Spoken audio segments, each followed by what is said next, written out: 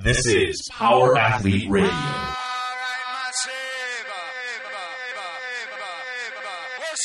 With your hosts, Denny K, Professor Booty, and the Luke Summers. And now, toes forward, hips locked, shoulders set, and retract those scapulars. It's time for some knowledge bombs.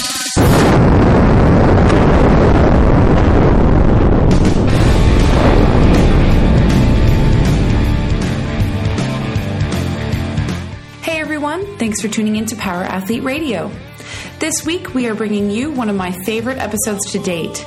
The Power Athlete crew chats candidly about a myriad of topics, but what separates this conversation from the typical HQ banter is that we took your questions in real time. That's right, when we made a call out on Instagram for an open Q&A, you responded. The topics range from kids in contact sports to diet to the professional foibles of your team's PT. In today's show, you'll hear the guys revisit a common theme throughout, and that is to struggle is to succeed. Everyone wants to win, and ultimately it is the only outcome that matters, but a win is not a right, it's a privilege. A privilege extended only to those who put themselves in precarious situations, be it physical, mental, or both. Stay tuned because this fruitful discussion is guaranteed to resonate with your competitive side and serve as a reminder that as in life, nothing ventured, nothing gained. Life gains, sport gains, gains. This is episode 140.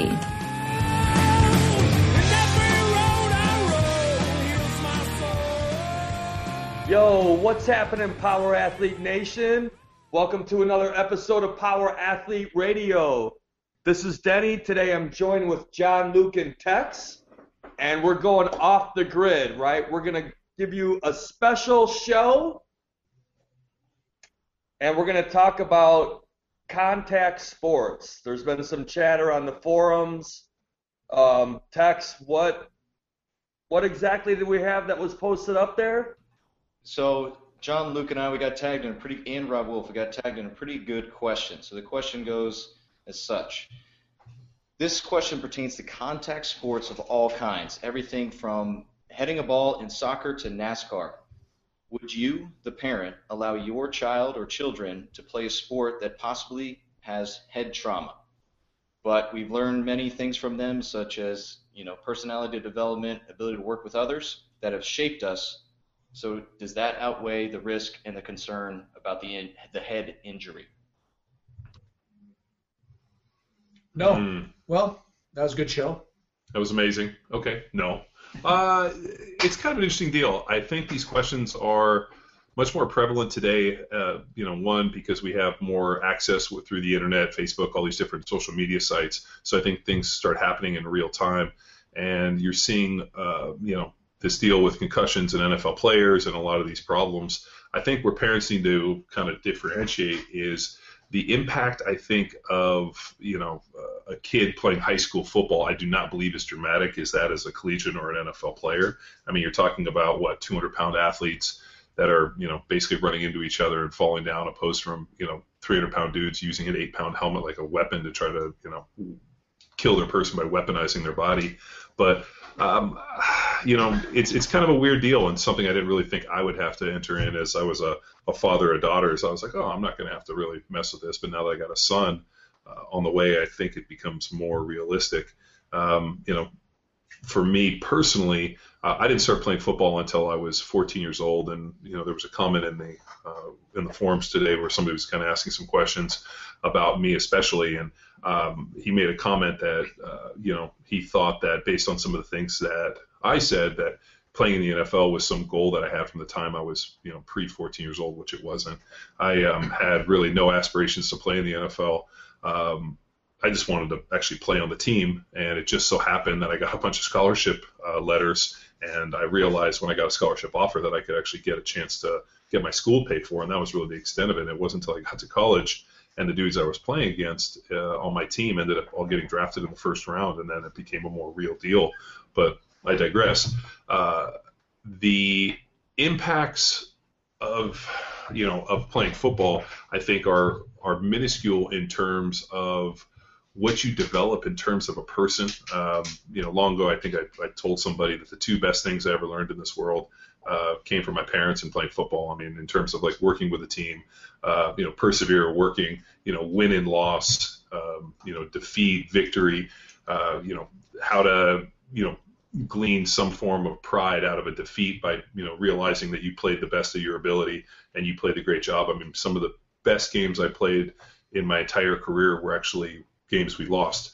So, I mean, how is it that I could go out and play the game of my life and still lose the game? And it's like, you just kind of develop this stuff. But I think sports has become this idea where, people look at things so individualized that, a NFL player is having brain problems in the CTE and a lot of the issues which are very prevalent, but yet I'm not going to let my 14-year-old kid play because of what's happening down the road. So I don't know. I think we've maybe lost a little bit or, going too far down the rabbit hole. So the comment that I came back with was, one of, as a parent, I think you can only work with the information that is presented to you at the very time. And for me as a parent today, I wouldn't probably let my son play football until he was 14 years old after I had at least 2 years to craft him into the athlete that he needs to be to successfully survive that job if he wanted to ever play. But that's also contact football. Yeah. I don't even think I would let him play flag football. Really? Yeah. I mean, there's so many better sports that I think, kids have opportunity to play.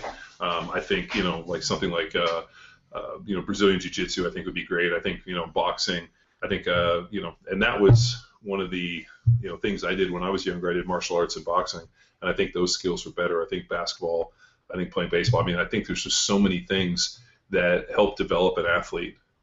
We've talked about it. I mean, I guess you're also talking about developing the traits of an athlete versus what you got to earlier, which is why I would be more of an advocate to get them involved, either whether it's whatever the kid wants to get into. But if it happens to be football, and I'm not a fucking parent, so this could all be a nullified deal. But there's character traits that are built in a team sport environment, assuming you have a coach who values a team sport situation, like you said, mutual ownership of conflict instead of like finger pointing. I mean, all the fucking time in previous life, that was like we used to call it the salute. Like whenever someone fucked up, they would always point the finger. Sure. Versus, and those people were never athletes, but the athletes that I worked with that were team sport athletes, if something was fucked, it was like, well, let's unfuck it. Yeah. And it's just like, I think that for me, that type of mentality came from playing football from playing football. Well, what age did you start playing football? 10. 10. Mm-hmm. So I wanted to play football, but I couldn't make the weight. I was too big. So I mean, I think I was 6'1", 165 when I was a freshman in high school. Fucking diet of broccoli, spray butter, and chicken breast because I was like 149. You had to be 150. Yeah, I don't think I could actually make the weight. And I remember I was like, but at the time I didn't know shit about dieting. Like, I mean, like now I'd be like, hey, no problem, I'll make it. But no, I didn't play, and so we just did a host of other sports, and I liked the combatives. I mean, I grew up with two brothers. I mean, we fought, we battled, and I think I enjoyed the combatives. I mean, even my 4-year-old daughters, the other day when they came to the gym, my one daughter picked up a piece of foam that we use for bench press and proceeded to smash her sister in the face with it. And as my one daughter goes down on her butt, she like looks around with this like scared, I don't know what to do look. And she like looks at me. I'm like, pick something up and hit her with it. So she went and picked up a inflatable, purple kind of like ball that we have and smashed her sister with it. And they started battling. But I think like if you have got to the point where you're an adult and you've never, and like it was great. I was awesome to see my 4-year-old daughter have that look on her face. I'm like, great. Everybody should have that look. You get knocked down. What do you do? How do you get up? You have to persevere. The problem is I don't think we put people in a situation where they do get knocked down and they get that scared look on their face. And that's the one best thing I learned about football is like you get hit, you get knocked down, you get your ass beat. Like you either have a choice to like walk off the field or get up and do it again. And I think that's what football teaches you more so than any other sport I've ever been around. And, the big thing too is I don't think that people are preparing the kids for the demands of football like they were maybe 20, 30 years ago. I mean, I grew up with 2 older brothers, and I remember when I went to go play football, I was like, this is great. I finally get to battle against kids my own age. And I think we just, maybe just not as hardy a person. I mean, you were the one that came home and told me after watching The Reverend, you were like, dude. We are pussies. We're pussies. ironically, as I went home and there was a deal I saw where this kid had tried to commit suicide because his mom would not upgrade to broadband. Mm-hmm. And their internet was slow, so he wasn't able to I get it. game and do things as fast as he wanted, and he's complained to his mom, and so he was so upset with the shame of it, he tried to commit suicide. What sport does he Dude, play? what the fuck? No, I mean, but I like. I know what you're saying. No, I mean, what I think is really fucking telling, at least about this situation today, and Denny, you can relate to this a little bit. Like, I grew up in a time where like we came in and my mom was like, just leave, just go. We weren't allowed to watch TV. There was no video games. There was nothing. I mean, just go outside, ride your bikes, come back when it's dark. Right, it was a punishment to stay in the house, right? Because they fucking make you clean or something. Well, my mom would make us cook and scream at us. Right. And so we would just be like, got our bikes, fucking go. So, I mean, like, even like when I got my daughters their bicycles for their birthday, and they were riding them, and like, about I think it was about a month ago, my one daughter asked, like, what are these wheels back here? I'm like, they're training wheels. And she's like, oh, do we have to have them? I'm like, no, they're gone. So we took them off, and they, can ride their bikes. But, dude, I remember the day my parents took off my training wheels, I literally rode away, and I don't think I came back for like an hour, and nobody came to look for me. And I remember I came back, and I was like, oh, came in, and my parents were like, oh, how'd it go? Did you figure it out? I'm like, yeah, I fell a bunch of times, so I got it. Like, me, I'm out there on their I got them a Razor scooter for Christmas. So what's awesome is they ride the bikes, and I've been kicking ass around on that Razor scooter. And, so I go out and I ride with them. And they're pretty good, but it's not like all of a sudden, like as a father today, if all of a sudden my 4-year-olds decided to ride down the street without me, I'd be like, whoa, whoa, whoa, whoa, whoa. I mean, it's just kind of a different time a little bit. And I don't know, maybe it's just us being different parents or however it fits. But I don't personally see a problem. Like for my son, if he wants to play football, I'm not going to push him into it. But I'm surely going to arm him with the size, the strength, the skill, all the things that I know to prepare him. I think part of the problem we run into with a lot of things is we think that here's my child. I haven't done anything to prepare him for the demands and what's in front of him. And why doesn't he naturally get it? Isn't school going to develop it? Like if I had to just depend on my high school for strength and conditioning, I would have never got where I was. If I hadn't been lucky enough to go over to Zangis's garage, I would have never really had the opportunity to do what I did. So I think as parents, you have to be proactive and be like, hey, if my son or daughter decides to play these sports, then, I have to put them in the best position. I mean, actually the one gnarly one is I take my girls to gymnastics, and we usually go early so we can watch actually like the older girls compete in gymnastics or do their training. And the training that these, and I think they're about 12 to 14-year-old girls, the training that these girls do on an everyday basis makes a games competitor CrossFit athlete look like a fucking amateur warm-up. Like these girls are in there for 3 fucking hours sprinting, running, jumping. I mean, dude, it's super impressive when my daughters watch them. And like I watched a girl go off and she vaulted and dude straight up landed on her neck and shoulder and like fucked herself up. Dude, they went over there, saw if she was okay. The girl was crying, walked her back, made her fucking go again.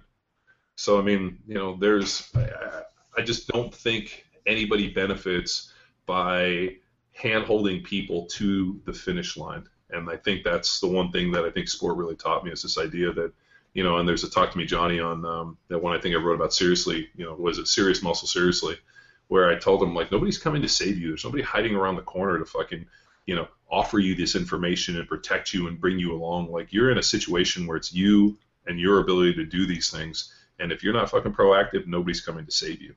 And I think that's become this kind of, needs to be more at the forefront. Like you as a parent have to make your decision, say, hey, you know what, if I'm going to let them do it, this is the direction they're going. And, if I choose or if they want to choose this, it's my job as a parent to arm them with either the skills or the technique. And I played with this guy, Andre Carter, who played at Cal with me, played about 14 years in the NFL, and really, really talented defensive end. His dad was a coach, played in the NFL, and Reuben Carter was defense. He's still a defensive line coach in the NFL. And Andre didn't play football until his senior year of high school. He was a national ranked Taekwondo guy, did a bunch of other sports, Olympic lifted. I mean, super strong. And all of a sudden, 14 years old, decided, hey, I want to go play football. His dad takes him out there.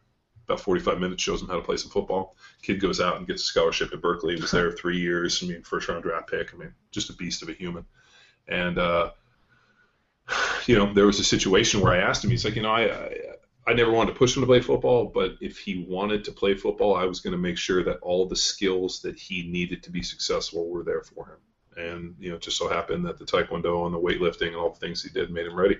So I guess there's kind of two veins to it, right? There's the selfish kind of mastermind vein. Like I have a child, like we talked about creating the perfect young male. Teach him how to dance, teach him how to play guitar, sing fucking Dave Matthews Band, do a backflip and have abs. Like you're getting laid every campfire. Well, that was our goal, is to basically arm your son with the ability to slay as much ass as possible by giving him a set of skills that will make him by far the best. Being like, oh, hey, this old thing, and just tears out and plays the guitar.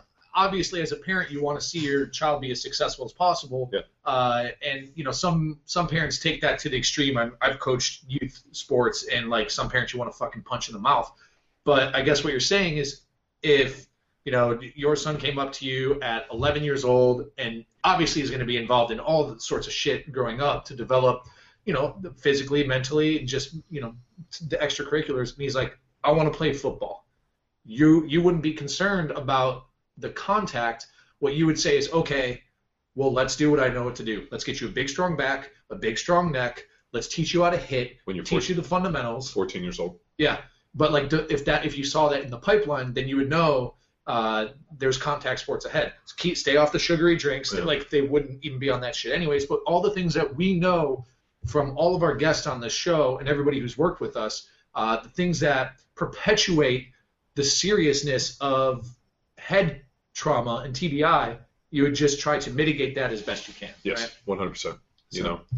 Yeah, I mean, there's, Dr. Perlmutter had a lot of great comments, but also talking with Dr. Ford, Ken Ford, I mean, there's a definite real, kind of protocol to safeguarding these things. Mm-hmm. I mean, I think through the ages, people have learned combatives for a reason, mm-hmm. because only through that type of adversity is it going to allow you to really know who you are. And I think, like, I don't want to die without any scars. Yeah, I mean, you start stripping that away from people, or we put them in virtual realities like Nate, where they just, fist fight people on the internet with, mm-hmm. as a little character. I mean, if that's our reality, then I think, Harry Stamper shouldn't have blown up the asteroid. He should have let us hit him, because the movie Armageddon was a documentary. It wasn't a movie. Right. Yeah. Harry Stamper. Tell him Harry's calling. So, John, the story of you taking your girls early to gymnastics, that kind of reminds me of just growing up, because we start playing football in 7th grade. We start lifting once we start, or you want to play football, you start lifting in 6th grade. So it was nothing but bench press, bicep curls, and just picking up dumbbells. But at the same time, it was that opportunity to see the other guys, the older guys, in the weight room, whether they were in 8th grade, and then we were encouraged to go to the high school games. And so it was just seeing hard work. It was seeing brotherhood. It was seeing high fives and picking people up. So I was in the Katie Taylor neighborhood thing, so we saw a lot of losing. But at the same time, it was go watch these young men and learn from them, learn from their mistakes. So when you are ready and when you have that opportunity, you can do something about it. So that's what I think is kind of missing now. People are looking at the injuries. They're looking at just kind of acute things versus the actual long-term thing of, building a community, because that's all we know. So it's taken an interesting turn, and I'm working with some high schools now and just trying to change that from that direction of bet on yourself, bet on the guy next to you. The state of which we're living in is people are reactive to everything, and like there's no like people are no longer proactive. Everything's reaction. Like somebody writes something, they post on Facebook, and it causes a massive reaction. Somebody does something, and it's reactive. And the problem is we become so desensitized to things that the only thing that causes a reaction are the most extreme things. So you hear all these parents that are, like I just remember when, what was it? Like, you remember, what college was it that had all those players get rhabdo? Iowa, where they made them, I think it was like 50 bodyweight back squats in like 20 minutes, mm-hmm. and then they had to like push a prowler. Like, and when we looked at and I remember reading the comments, and there was all these fucking... How irresponsible. Dipshit fucking fathers. If that was me, I'd march down there and punch that fucking coach in the face. And I'm like, first of all, you probably couldn't make a fist because you can't make a fist with Cheeto stuff all over your hands. But and I'm like listening to all these parents talk about if this was my kid, and I only imagine like if that workout happened and something bad happened to me, my parents blame me and be like, why weren't you ready for this? What did you do that this was? I mean, if the coaches put it out there, and we did way worse shit, and that's the funny part is I'm reading that being like, that's not bad. That is literally every Monday morning for us. Yeah, or I mean, the shit we did in college and the training and the stuff we did with Roth, I mean, that shit paled by comparison. My only thing is it was irresponsible that the coaches programmed something like that for a bunch of players who weren't fucking ready. So who failed them? Did the players fail them? Did the coaches fail them? I mean, it's like, hey, you can come out and like, hey, I'm going to load up that bar with 1,000 pounds. You're probably going to fucking die. Well, I don't know. I mean, did you prepare the person to squat 1,000 pounds? So all I read that as is not, I mean, those workouts were by no means bad, and I firmly believe that there's probably 400,000 housewives in CrossFit gyms right now that could easily squash that workout. Yeah. And I know because I owned them, and I used to have soccer moms come in, drop their kids off, come in their minivan, and crush workouts like that. But where I think is that, somebody failed to prepare. And that's become this whole deal that, I'm no longer going to be proactive with what I'm doing. I'm just going to be reactive. So I'm going to push everything out there, and if something bad happens, I'm going to react to it instead of being like, you know what, there's going to be mines out there, so you know what I need to do? I need to prepare you to walk the minefield. And I think that's the one thing my mom and dad did very well is they prepared us. And even when I went to college, I was whether it was a good thing or a bad thing, I had a offensive line coach named Tom Cable. And Tom Cable is by far, not only an impeccable coach, but an extremely, I guess you could say, hard taskmaster. And he put us to work. And I knew when I went to the NFL, there was nothing that I was going to do in the NFL that was as difficult as what I did in college. And that's a kind of a remarkable statement. And people, whenever I told people that, they're like, how bad was college? I'm like, it was fucking terrible. We did a lot of hard stuff. I mean, a lot of people got injured, and it was just he had a philosophy that, if you got to make an omelet, you got to break some eggs, and there's a reason that doctors do surgery is to fix people. So it's like, you're going to get hurt, and I, my training partner blew a pack. I mean, we did, a lot of stuff, and with that mentality, you just, prepare. And I think what we're running into is a lot of people that aren't preparing their children or their people for the demands and the rigors ahead of them as they once were. So, I mean, it's like in today's age, I mean, Luke and I had this conversation yesterday, talking about, at what age do you introduce computers to your kids? And you want to do this deal where, in some of the reading and a lot of the books that I've read, there's a direct correlation between physical intelligence and mental intelligence up until the age of 6. So they did pretty extensive testing, and it was more beneficial to let kids go outside, run, play, chew dirt and eat, bugs and do all this stuff than it is to have them sitting at home watching Baby Einstein and trying to teach them computer programming at age 3 years old.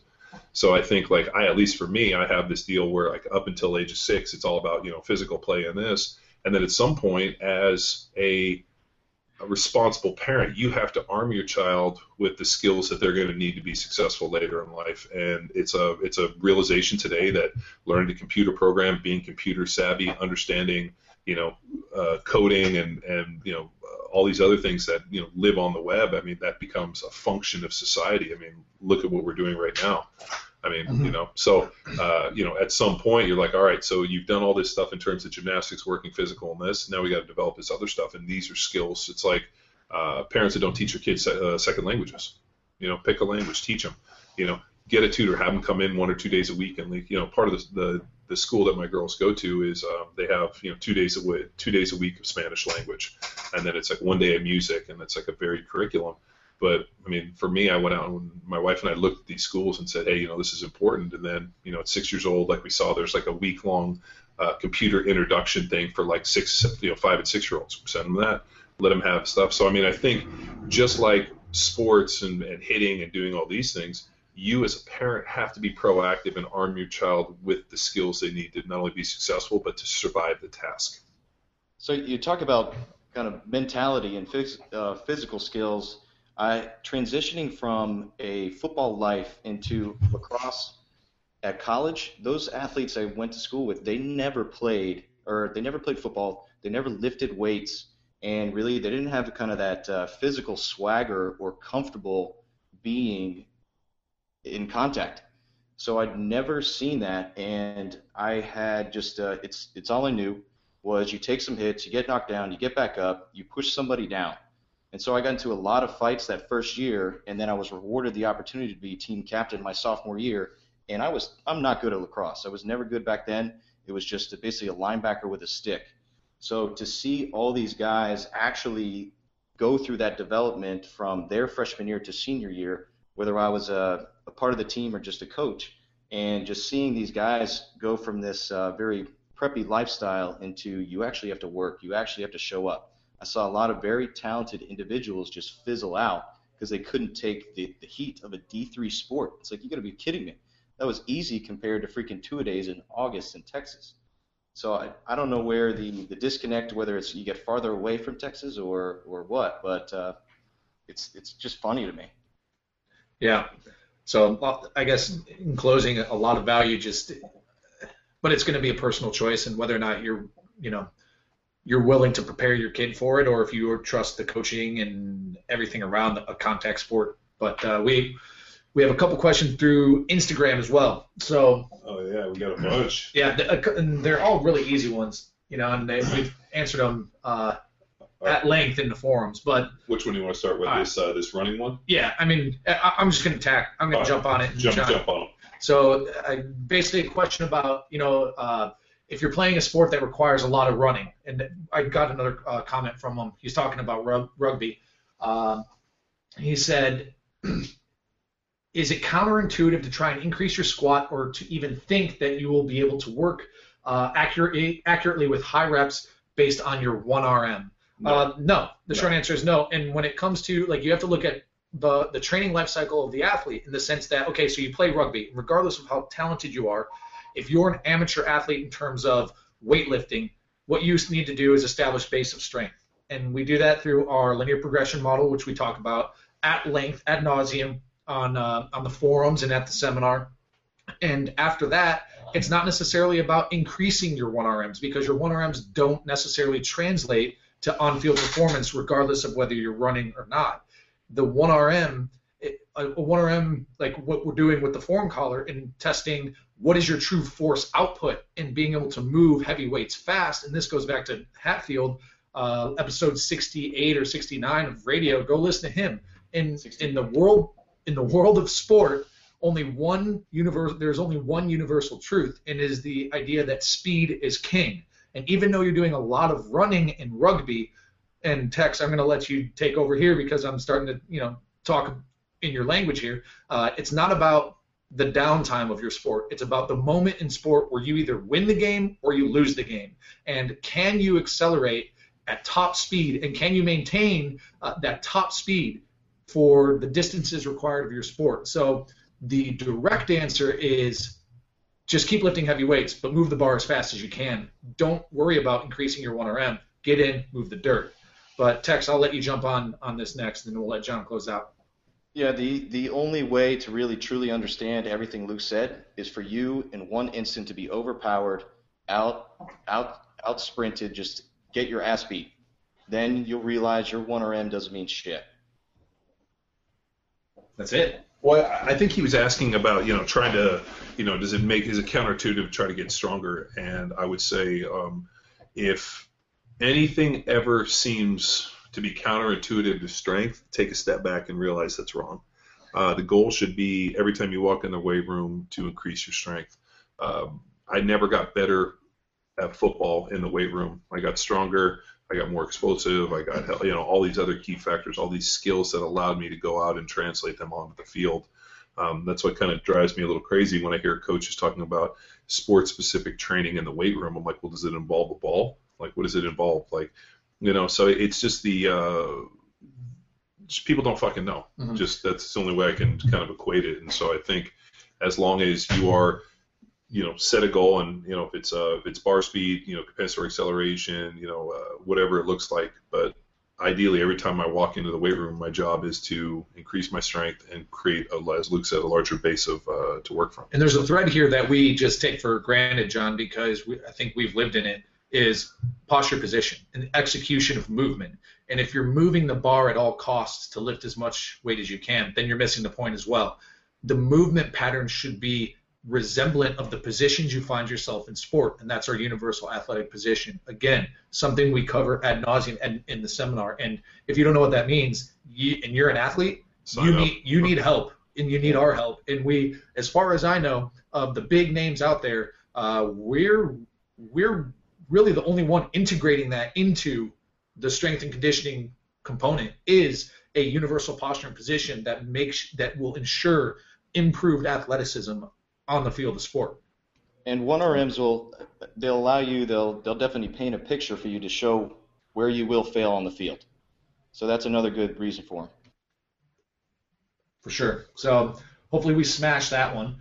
Denny, you're looking for read the question, Denny, that you're seeing. Well, the one, some guy wants to know how much wood would Woodchuck chuck, or how much wood would Wellborn chuck if Wellborn could chuck wood? One. But a real big one. Yeah. This guy asks, when using a ketogenic or low carb diet, have you ever experienced really bad headaches? No.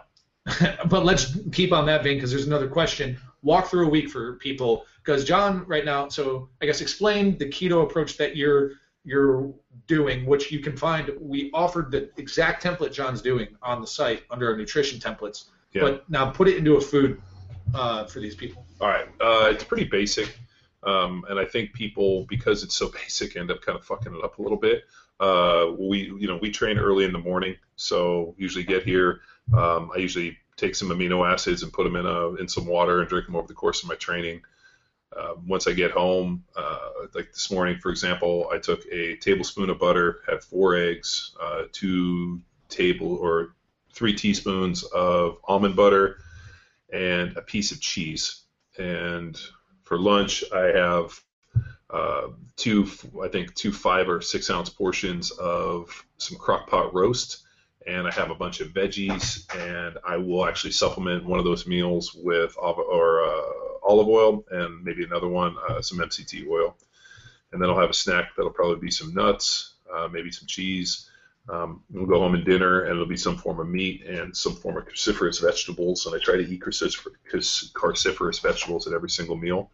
And that's really just kind of hitting my macros, so I can really kind of get there in probably about 3-4 meals with a snack somewhere in there, and pretty much eat that or some version of that with fat, protein, and cruciferous vegetables for 5 days. And then on the weekends, we usually flip the script and get up and train early on Saturday morning, come home, and I'll usually do either pancakes, oatmeal, and I'll flip the script and try to get a few thousand grams or a few hundred grams of carbohydrates and kind of skim my meal. And I usually don't do a second carb day. I'll jump back on the keto on Sunday just because and reading through Dr. DePasquale's book and just knowing myself, I can give myself about a full day of carbs, and then I start to smooth out too much, and I can notice all of a sudden I get bloat. So what I do is I eat carbs until I bloat. But what's hilarious is after I eat that initial carb meal, I'll take like 20 minutes, and I always kind of go and kind of take the visual kind of deal, and I'll always all of a sudden the veins come out, and I actually look like I'm way leaner than I did that morning. And then I'll kind of eat carbs, and as long as I can still feel pretty warm and lean and still feel pretty good, I keep eating the carbs, and the minute that it kind of goes away and I start to kind of bloat out a little bit, I'm done, and I go on. I mean, I've had, that's happened in as little as 12 hours, and I think towards last year, towards the end of Jack Street, I was eating carbs for almost like 72 hours like that. So I would go home, I would work out on Friday, go home, and I would eat carbs all day Friday, all day Saturday, and all day Sunday, and it wouldn't be until Sunday night where I would start to bloat out, and then I would get back on the carbs or back on the keto. So I think your energy expenditure, how lean you are, and how adapted you are really kind of drives that thing. So there's really nothing too jiggy about it. It's just basically being able to hit your protein macros, being able to supplement with enough fat, and then for me, I just free eat. I don't even count the number of cruciferous vegetables, which could be kale, broccoli, asparagus, Brussels sprouts. I mean, really anything I can get that's green, kind of starchy veggies, and I just crush those all day. So on that same nutrition vein, topic, and I'm going to add a little context to the question. But do you think that Rich Froning eats as much bullshit, which I'm assuming is like the junk type food, butter jelly? What does Rich Froning eat that's bad? I don't know. Denny, can you or text Google what Rich Froning eats? But let me just I'll make a blanket statement here. Do you think he really does it, or is it kind of a stunt? And if so, how can he perform on the level eating crap? And let me, I guess, add a little context to this. Like, this is like if it fits my macros thing, or the guys who are the highest performers who eat like shit. This goes back to Willie Wiley, and then or Dr. Willie, and then just talk about some of the guys you've played with and what they ate. Well, you know? So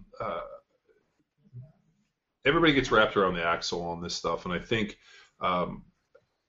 as your margin of error decreases, you have to start dialing in other things. Like if you are a pretty good athlete, like for me, for example, I had a lot of good skills. Was I, the most genetically gifted, most skilled football player? No. So I had to, not only train my ass off, I had, make sure my supplements and my food and all the other little things were on point so that I could reduce my margin of error. I played with other dudes who pretty much ate whatever they want. I played with a guy that ate chicken McNuggets and drank Diet Cokes for every meal. I played with a lot of guys that could care less of what they ate. They just ate food, and I call it the seafood diet because if they saw it, they ate it. And those guys went to Pro Bowls, were some of the greatest athletes you've ever seen, and were just physically gifted. Now, I don't know what Rich Froning necessarily eats. So I'll read it to you from an interview, John. A lot of whole milk, a lot of peanut butter. He doesn't really pay attention, eats what he wants, and just listens to his body. Yeah, to me, that's a fine diet. I mean, if you like peanut butter, I don't have a problem with peanut butter as long as you're not having some reaction to it. Whole milk, awesome, eat it up. I just think, people have gotten so wrapped around this axle of like, trying to dial nutrition. It becomes this idea of like trying to reduce that margin of error. If Rich Froning's able to eat as he wants, and for him, he's probably doing such a high workload of training that he probably just needs to consume some calories. Yeah, I guarantee Rich probably eats what he wants. Rich is also pretty young. What's he, in his 20s? Like 25, 26 years old? Yeah. I'll tell you this, when I was 24, 25, 26 years old, I didn't really have to sleep. I trained twice a day. I could party, I could eat, I could do everything, and it didn't really affect me. All of a sudden I turned 30, and I started having to start paying attention to more things, and as you get older. So I think the problem for a lot of you guys looking at this is, And just because it works for the great, and this goes across the board for everything, right? And when it comes to improving performance, because it works with the best people, doesn't mean it works with the bell curve. Well, that's he's definitely an outlier when it comes to this modality. I would completely say that Rich Froning is an outlier for the fact that he won the CrossFit Games 4 times. Mm-hmm. But you know what? I mean, he like you said, he's an outlier for that mobility because if it was universally applicable, he would have played in Major League Baseball or he'd be playing in the NFL or doing something. So his ability to be able to persevere through a baton death march of events and compete in CrossFit, which is kind of a mixed modal deal, is probably better than anybody else on the planet right now. But has that applied to anything other than CrossFit? No, it hasn't. So let me lob a softball at you, right? And this is, I think, a pertinent follow-up question. Do you think if he were to follow a quote-unquote dialed-in, food quality is paramount in balancing macros, and, just like a nice, what we would subscribe to as a power athlete approach to eating, would he perform at the level he's performing at, if not better? I would say yes, but who knows? I mean, maybe it's like a mental deal. Could be. Where like he's so absorbed in his own training and what he's doing that adding one thing, like all of a sudden becoming obsessive compulsive about, macros or food and all these other things, detracts from it. Other thing, I mean, the guy probably like, hey man, I just trained 7 times today. Fuck it, I'm going to eat this pizza, which is, is probably mentally, relaxing for him. I call it a food hug. Yeah. Sometimes you just need a food hug. Yeah, and like, but the big thing is everybody loves to speculate on this shit, and like nobody knows. Yeah. Like there were guys that,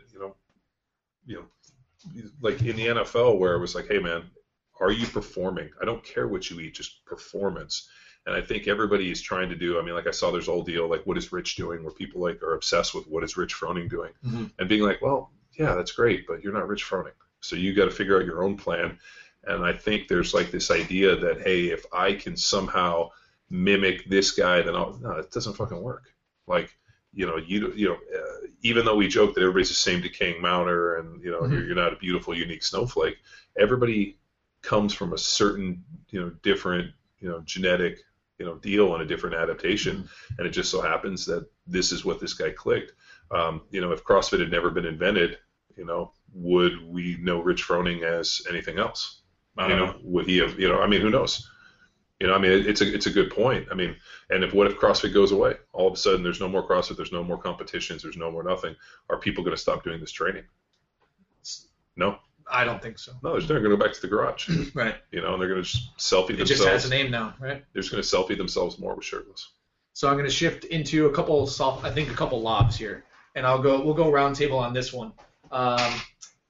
If you could only train twice a week, what lifts would you emphasize, and how would your program change? So, Denny, I'm just going to throw you out there, and I'm going to have you start, and then why don't we just go round table, and we'll close with John. I'd squat and press. Squat and press. So okay, day one, just break it into day one and day two for me. Day one, I'd go in there, I'd warm up, and then I'd back squat and probably do some sort of like isometric, like torso work. Day two, I'd go in, warm up, press heavy weights. I just do like fives, maybe triples, and just kind of rinse and repeat. So let's say realistically, you think an hour is a fair amount of time to train? He didn't say that. He said twice a week. So I would have him work up to a heavy squat, push, pull every day he walked in. Yeah. Just kind of like we did the Bulgarian stuff. Conditioning? And then, depends on what his goal is. Mm-hmm. If he wanted to condition, the next time he came in, I would actually have him do the same thing, but I'd have him do some like reps based off of the numbers that he got on that first day. Yeah. So Denny, the Denny approach would be like, hey, I got 40 fucking minutes. What do you want me to do twice a week? Kind of like the bare minimum. Tex, what would you do? Easy. Intensity sprints, squats, day one. Throw in alternate bench press or overhead press or split jerk, just move some weight press. Day two, I'd do either a lunge or a step up, and then just something fun and creative. Just find something I suck at, I can't do, go play some basketball, just be as creative as possible. So just sprint fast and do something I suck at. I'm kind of like a mix between John and Denny in the sense I would squat both days, I would press both days, and then I would just rotate like the final chunk. You would never deadlift. No, absolutely not. So Luke, hang on, let me. These guys need to hear what I would do, and then I would rotate. Deadlift today. And I guess I would rotate kind of like what Tex would say. I would go fucking attack my arms, occlusion arms on one day for the close, or I would do like maybe a fucking spicy lactic acid assault bike deal another day. Like that final 20 minutes, I would just make either a ball buster or something fun or something, but I would break it out into like basically you're looking at 20-minute blocks, or maybe 10, 15-minute warm up protocol, bang some weights, and then do something like a 15 to 20-minute finisher. Just working through it 2 days a week all the way through. And now there's a question about this. So let me read this fucking question since it's we call it a segue. Let's see, stand by. Are you looking for the deadlift question? Yeah. Do you have it, Denny? We got it. No, but we got to talk about that because I've been doing these strongman shows, and by far the weakest event is the fucking 18-inch deadlift, right? The axle bar is right 18 inches from the ground, and that position just fucking sucks for me, man. Like I've had to really, that's definitely a weakness of mine. I think I can pull 500 for a few reps, but I can't pull 525. In a lot of these events, that's what it is. So Denny, let me read this question real quick. Clint asks, in the past you guys have made a post that deadlifts are like Viagra and should be used sparingly. What do you mean and why? How do I know how much is too much? What other exercises do you use to develop the hamstrings and posterior chain for performance? So let me talk about how much is too much. All right. Anything more than once a week? No, anything more than 0 times a week is too much. Okay. So where this philosophy comes from is old man Zangus, God rest his soul, believed the way you train your deadlift is in the squat rack by actually squatting heavy, and that the deadlift was like a pretty girl. You should ignore her at all costs. And so he was hilarious about it. So we squatted. I mean, we had these marathon squat workouts twice a week. And once they got done, he had preset weights on the bar. So there was like a 225, 315, 405, and then there was like a 540 bar. I think there was like 4 or 5 bars, and they were preset collars, like locked on. Like you couldn't change the weights. You could only add them. And he would like pull 1, 225, 1 at 315, 1 at 405, and then he would pull the 540 for reps. And then as soon as it was done, day was fucking over. Mm-hmm. And so Zangus's deal was you build a deadlift by ignoring it.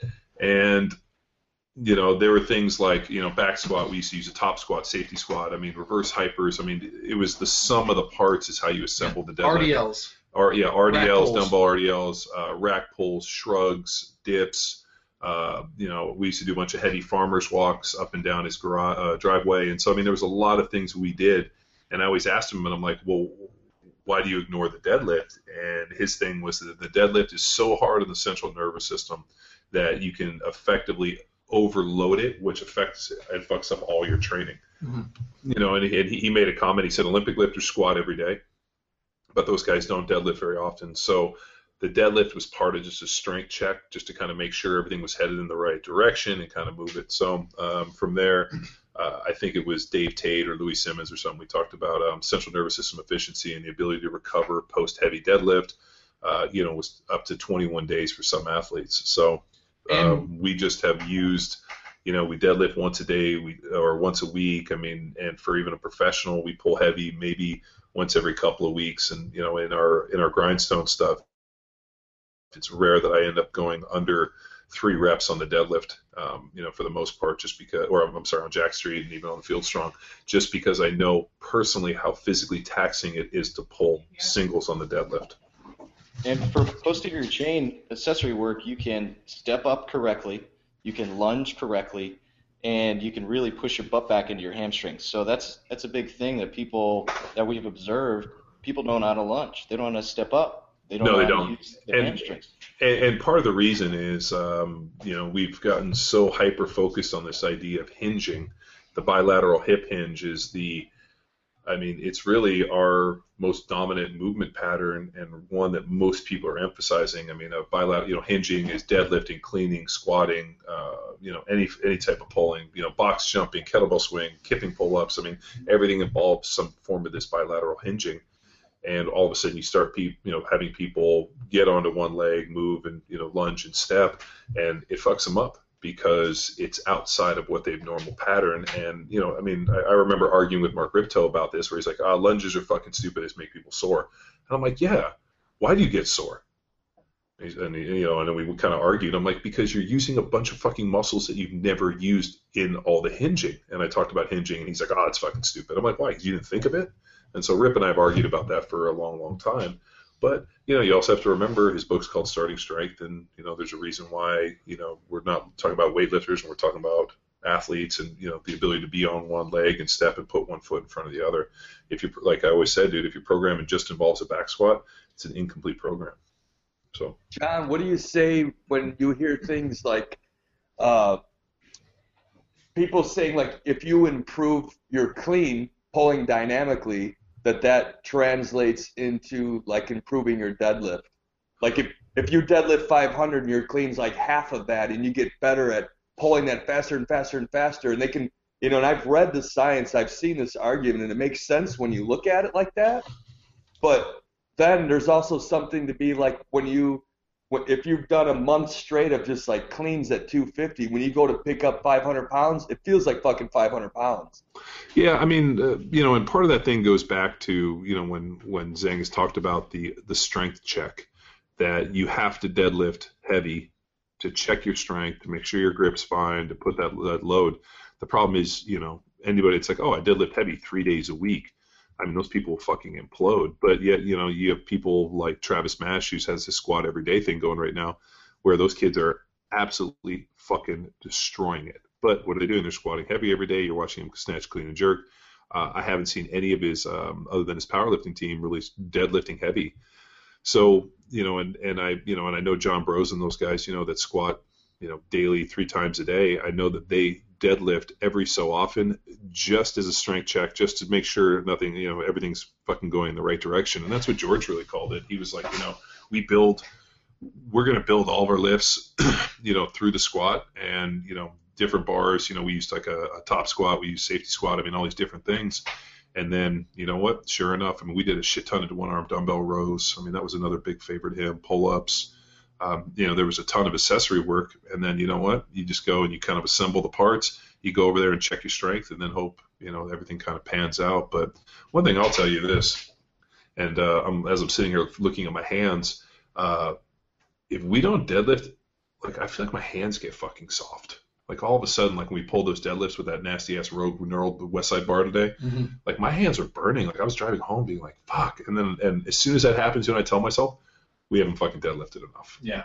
And, and we'll, we do a lot of rack pulls, but for some reason, we did heavy barbell shrugs today too.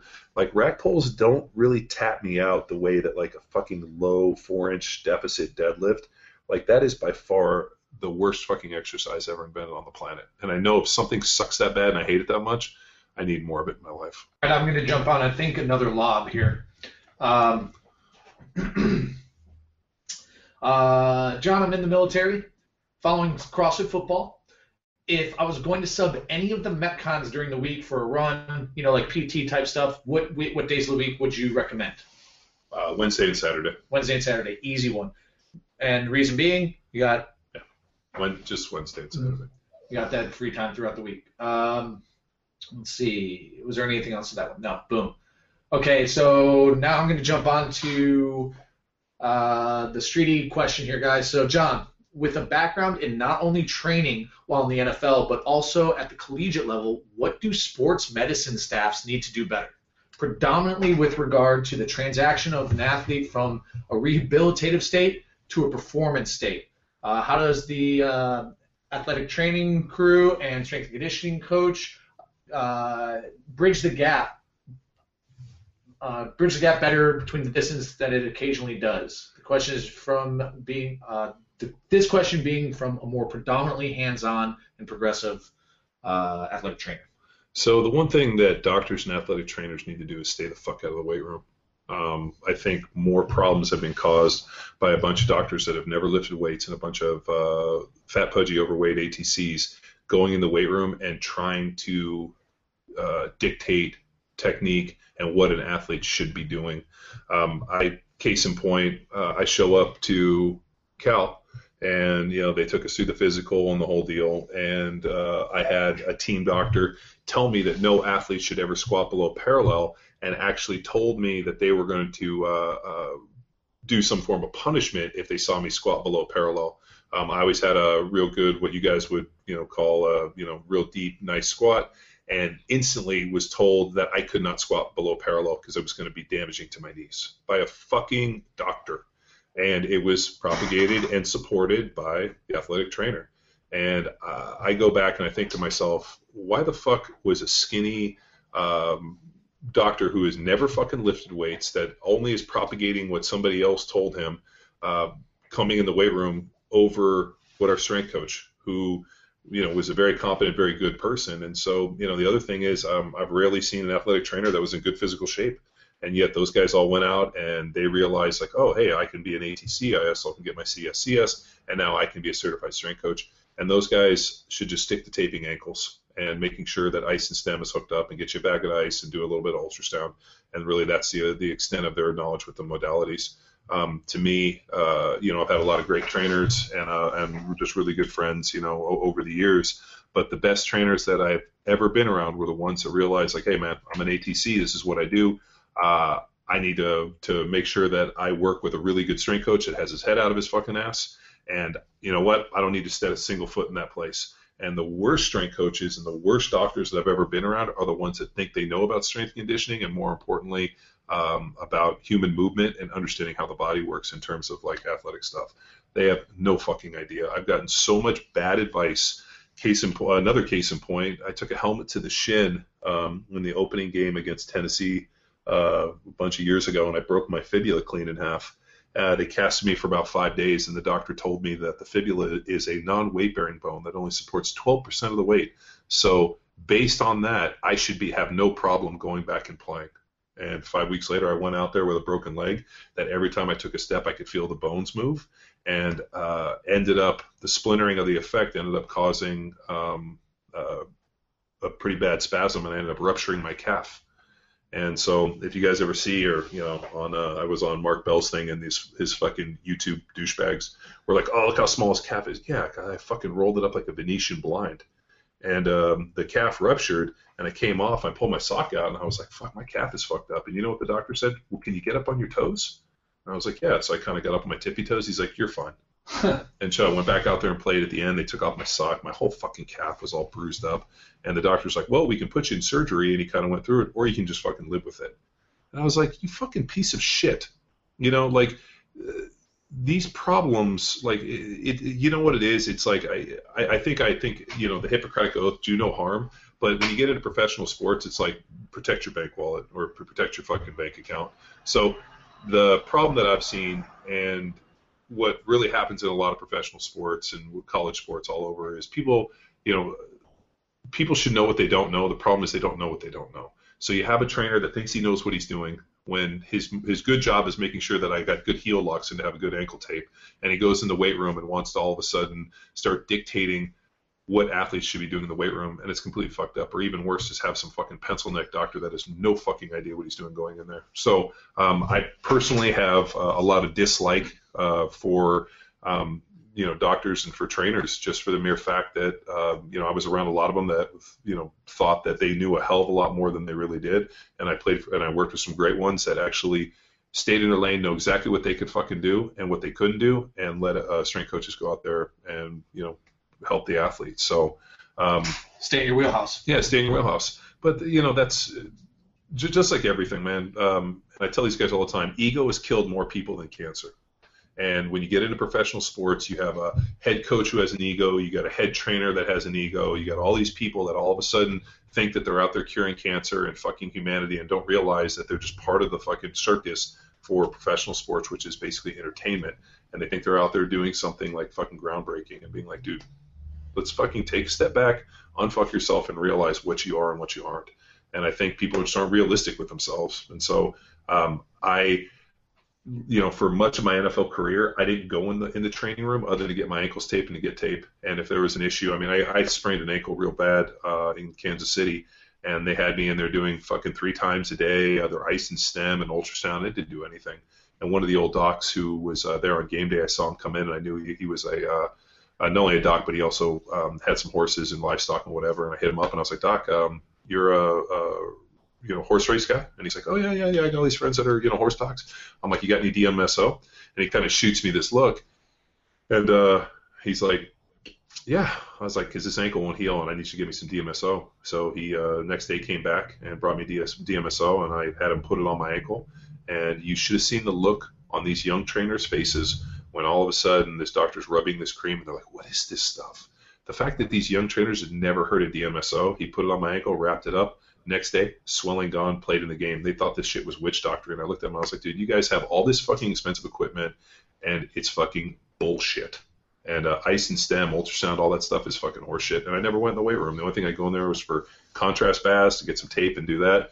I went and I got chiropractic care, because even though, the fact that all the team docs and all the, supposedly doctors think that chiros are witch doctors just makes me believe in them even more. Because, when you're a doc and the only thing you can offer me is surgery or a pill, I think you're a fucking quack. So I'd go get chiropractic work, make sure I was in alignment. And, there's a lot of charlatans, a lot of bad chiros out there, but I actually with some pretty good ones, did a little bit of ART work. And for the most part, was pretty good. The only time that I got fucked up or when things went wrong is when I either had to go to the training room or I had some dipshit fucking ATC or doctor get involved in my training. I'll tell you, one of the biggest faults I've seen just at the college level is communication. Athletic trainers, they tell the strength coach one thing, they tell the athlete another, and then the sport coach another thing. So then sport coach, I've seen it just destroy strength and conditioning relationships, where the strength coach only believes the athletic trainer. He can do this, he can do that, versus what the strength coach is seeing. So just a loss of trust by failure to communicate just clear, concise, and constructive information.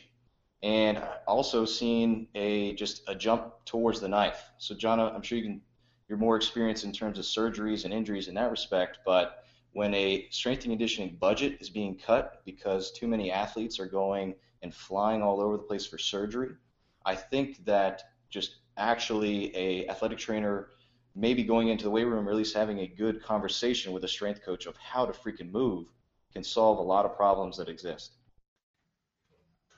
I agree, man. I mean, there's just a lot of lack of education and just a lot of lack of understanding of movement. We look at things very, very basic and very simple, and when you take it a step back, I mean, can you do this? Can you do this? I mean, they had when I was at Cal, the doctor who was our supposed team doctor was the GP who had done a like 1 year fellowship as an orthopedist. And so she was the one that would evaluate your injury, and she was the fucking worst. So bad so that when Cal asked me to donate later on, I told him I would only donate if she was no longer a part of the program, because I saw not only so many misdiagnoses, but I saw so many fucking injuries gone unchecked. I fucked my shoulder up, and I went in there, and she checked it. She's like, "You're fine." And I literally kept going in because my shoulder kept popping in and out, and she was like, basically was like, "You need to toughen up." And I'm like, "Oh, this fucking lady." And so sure enough, I go in there, or I see the orthopedist. I'm like, "Man, can you check my shoulder out?" He's like, "Yeah, I think you have a torn labrum." And so he puts an MRI, and sure enough, my fucking labrum's torn, and they have to go in there, and they cleaned it up.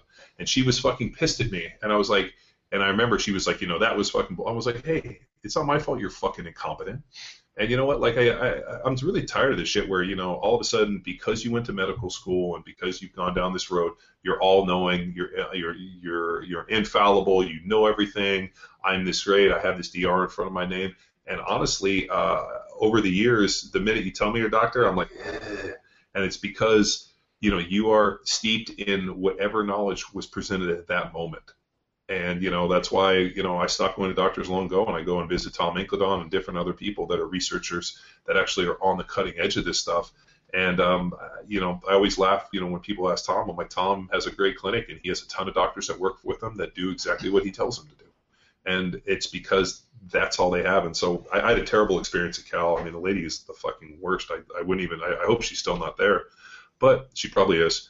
And, there was a lot of terrible misdiagnosis of injuries. There was a lot of players that things got missed. Players got cut when they shouldn't have. I mean, just a lot of bad shit just because of incompetence. And I think, that's because they're the biggest deal. And then you have people that, want to safeguard and protect their little fiefdoms because of ego instead of being like, hey, I'm going to, because it's very hard for a lot of people to be like, maybe I'm not the best. Maybe I'm not the right person. Maybe there's somebody that knows something for me. And I mean, fuck, I was fucked up. And she's fucking motherfucking me about going over her head. And I'm like, well, you fucked it up. And because I went and saw the doctor, you're fucking mad at me? Fuck you. And I think like that's the attitude. And the problem is a lot of athletes don't have it. I mean, I can still remember going in the weight room and the doctor coming in because somebody went and told him that I was squatting below parallel. I fucking remember it, and they're like, no, and like the doctor gave me all these reasons, and I remember thinking, if our knees weren't designed to go into that position, then why didn't evolution just fucking make it not happen? Why is it? So now you're talking about partial range. I mean, it's fucking bullshit. So I'm gonna take us out to negative town, and we're gonna. Sorry, I get pissed off when I start talking about doctors and trainers, fucking quacks of all quacks.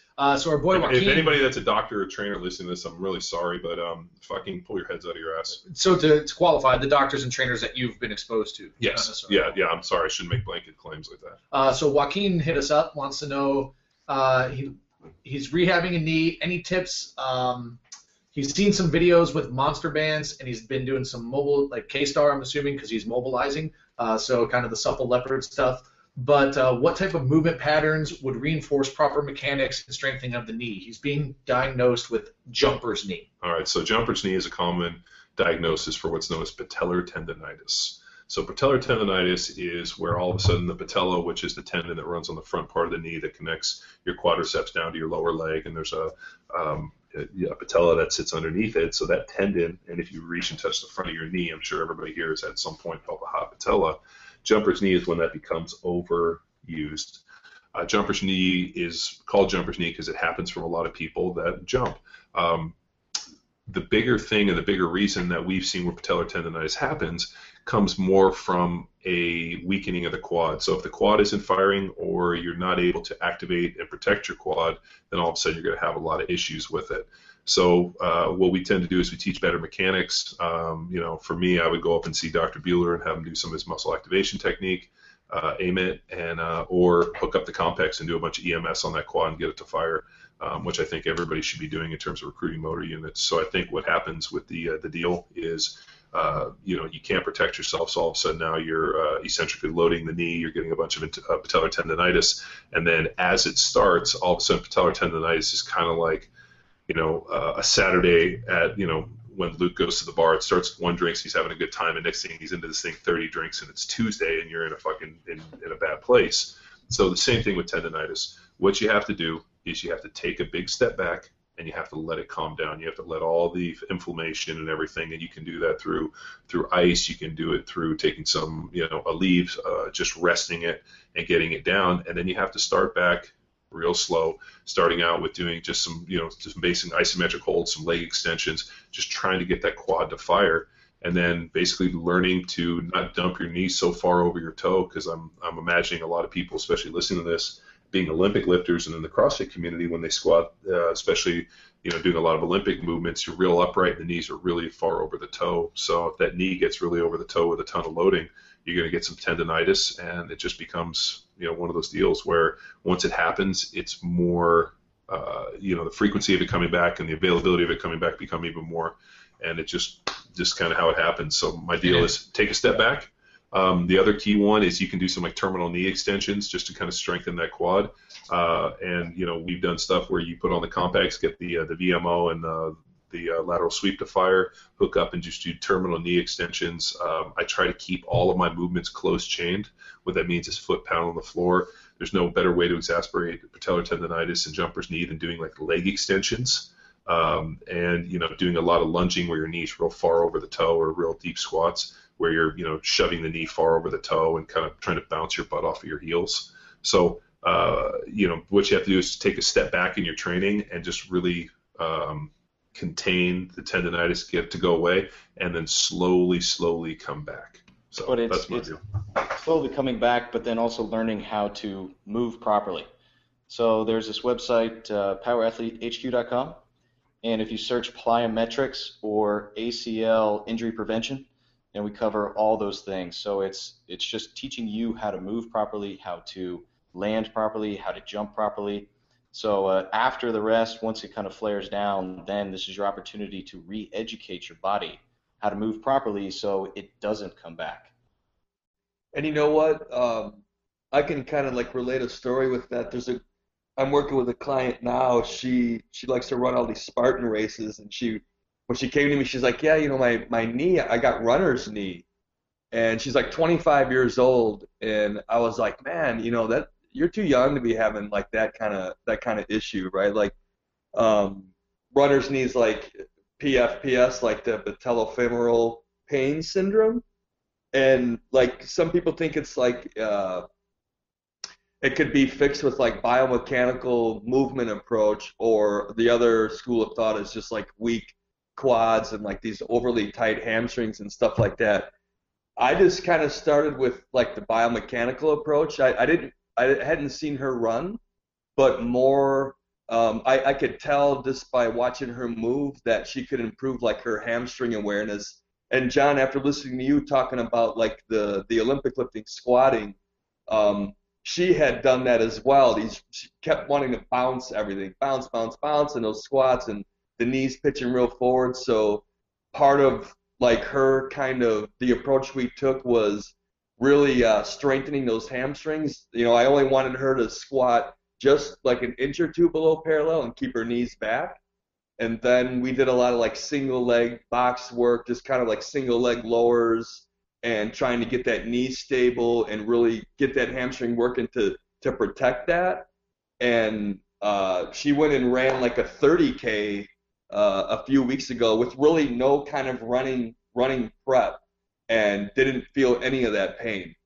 So I took that as like we were going in the right direction, right? And just took that approach alone. And I thought of that as I was hearing, as I read this guy's question. And hearing. Well,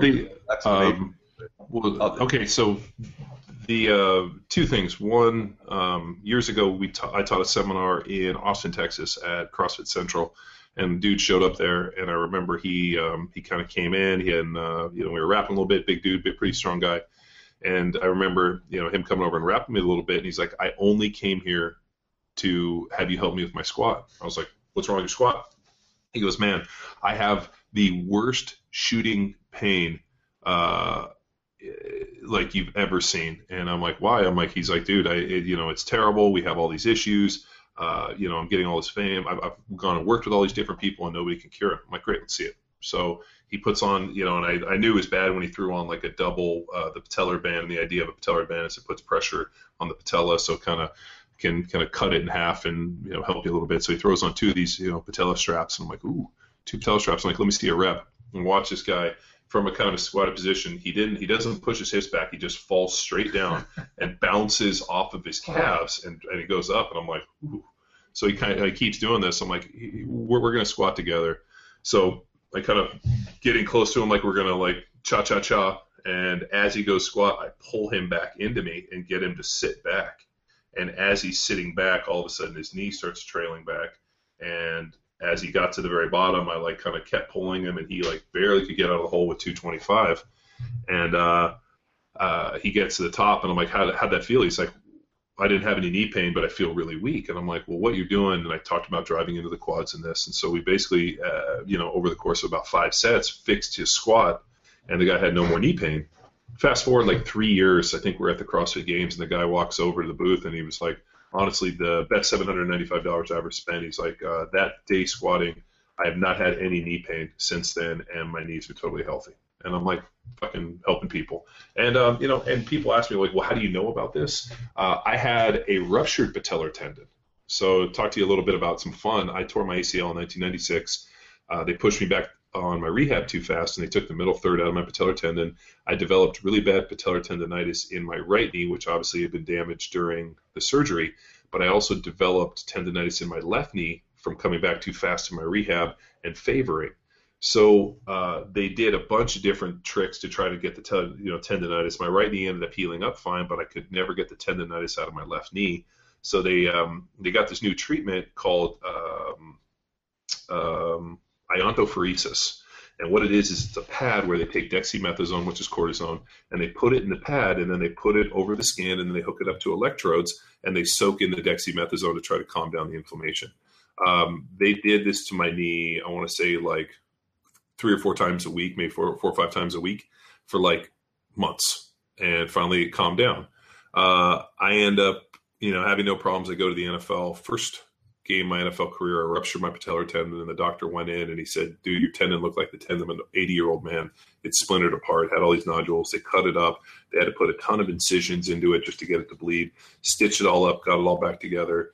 And I remember talking to the doctor. He's like, "Man, would you know why your tendon looked that bad?" And I was like, "Well, the only thing I could think of was this iontophoresis." And he's like, "Oh, yeah, we use that." He's like, "But we never do more than 9 treatments over the course of maybe 5 or 6 weeks." He's like, "How often did you do it?" I'm like, "I did it like 4 or 5 times a week for months." And the doctor kind of looked, and he's like, "Well, fucking hopefully this thing heals up." And I ended up healing up and never having a patellar tendonitis again.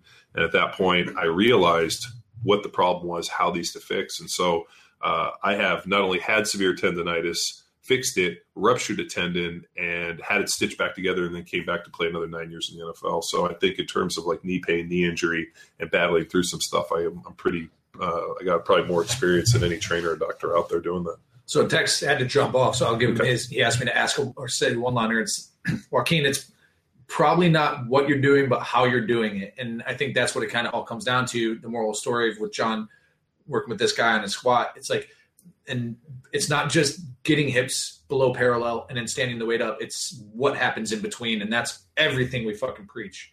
But I guess segue, similar subject, we got a question. What is the most overrated cue for the squat and the most underrated cue for the squat?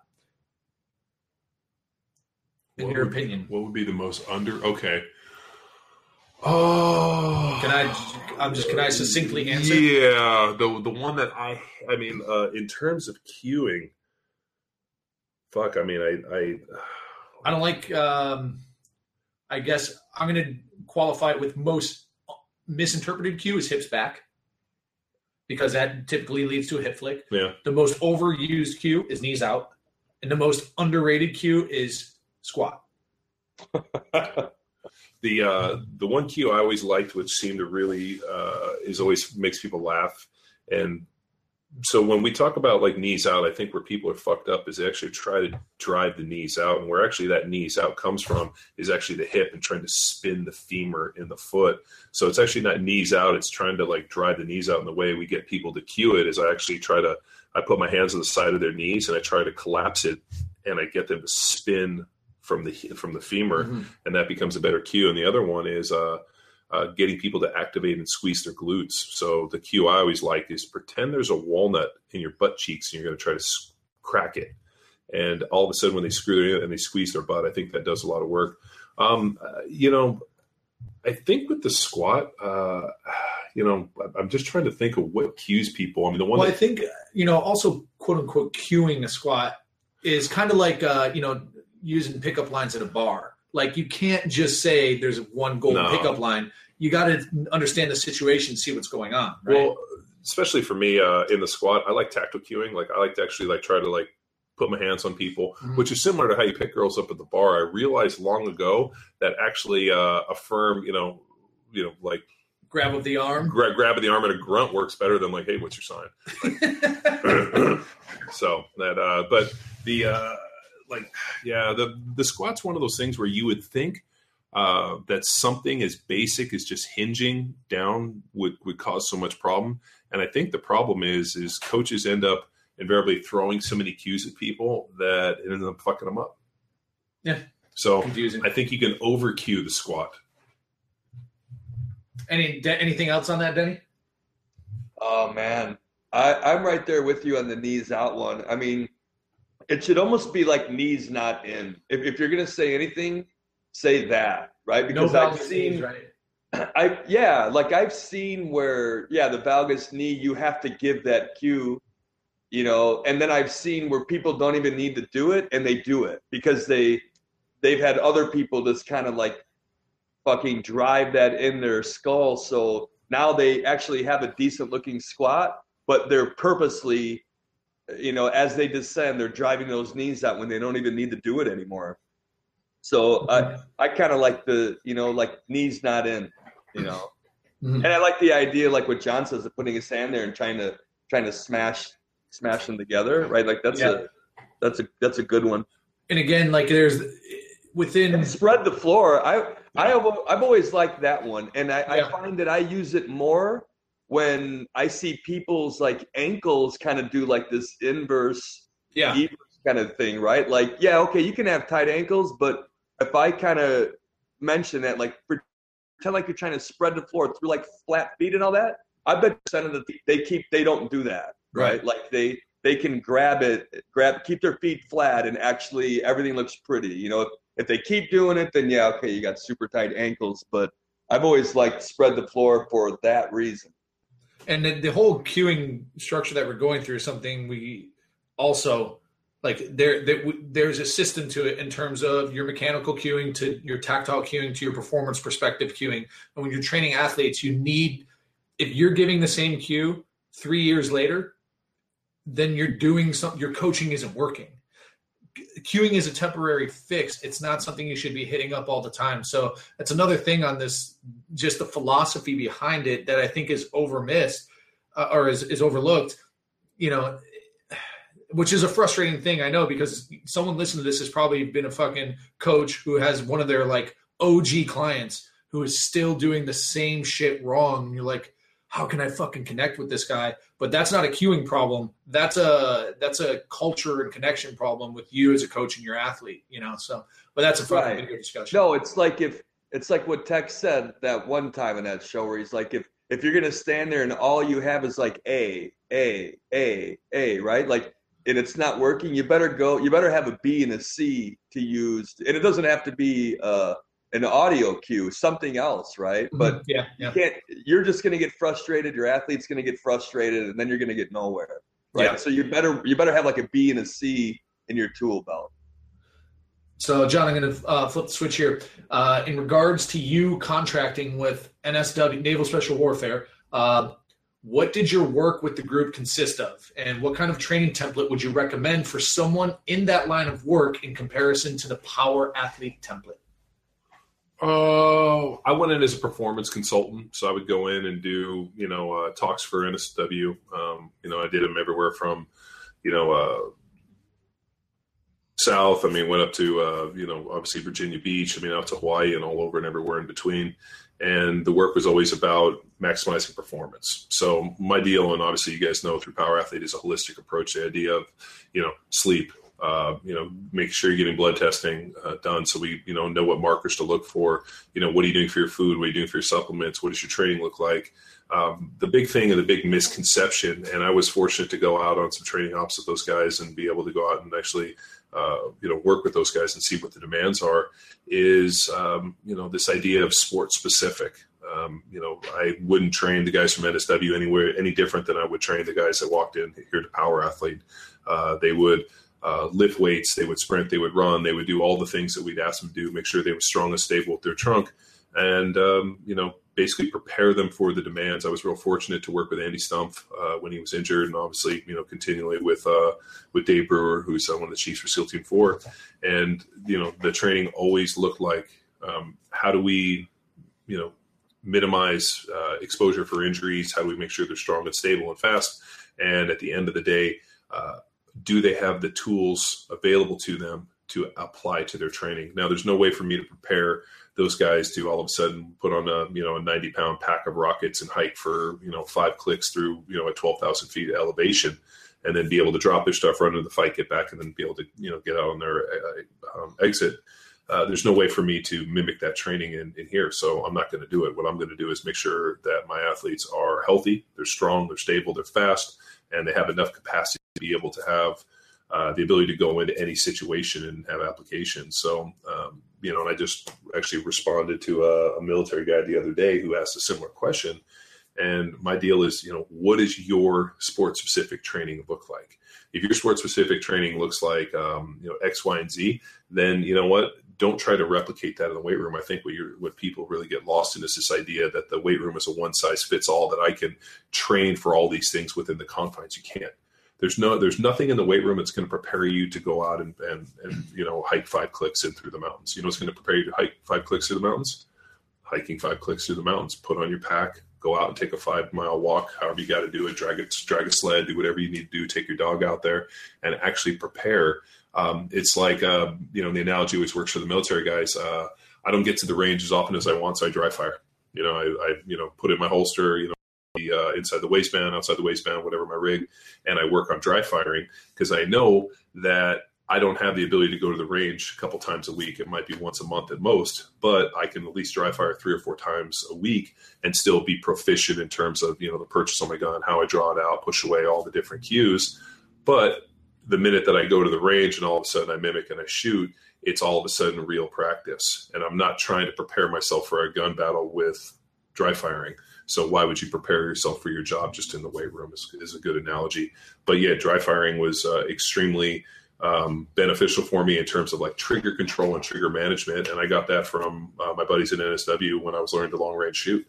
They talked about, hey, I just want you to set up and, just do dry firing to learn, exactly where the creep is and, hold your gun and basically worry about it or, worry on that trigger management, especially on the long range shooting, which is actually to me is a, really valuable skill set to have, but even the pistol stuff. So yes, I dry fire, I lift weights. When we do sport specific, we go out and we do it and head to the range and do those things. So that's just a good analogy for it. So I guess in comparison to the Power Athlete template, it ultimately is, it's not that since you can't replicate one for one the demands, doesn't mean it should discourage you from training. No. It's lunge, step, squat, be strong, be an efficient and safe mover.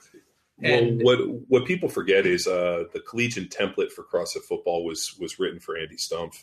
And when I had to go and when I was contracted to do the stuff with NSW, the template that I designed, and I have a talk, which is the talk I did for those guys. It's basically how to become bulletproof is really the talk. In it shows an early Power Athlete template, very similar to what you guys see on Field Strong.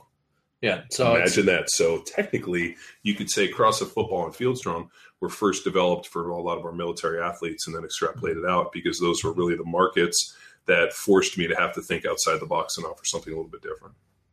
So on the, I guess, programming vein here, we got a question from our buddy Josh, Fitness Genes, who, we've tinkered with that. We found them to be pretty jiggy with what we do and giving you kind of indicative and parameters and propensities about training, diet, sleep, things like that. But they're now offering programs that pair with your testing.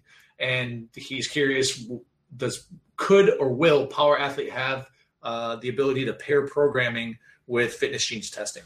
Yeah, Dan Reardon, who started Fitness Genes, a good buddy of ours, when we came on board, asked us to help us develop his technology and a little bit of his understanding. And I actually wrote a four-week athletic training program for Fitness Genes based off of a bunch of different, predispositions that, when we sat down in his office and we started kind of, I guess we call them genotypes, broke them into different, like, okay, what about this guy? What about this? What about this? And based off of all their kind of deals. And there was a certain set of, Adelays that if you kind of align them right, I was kind of able to be like, hey, just for these guys, what would you write?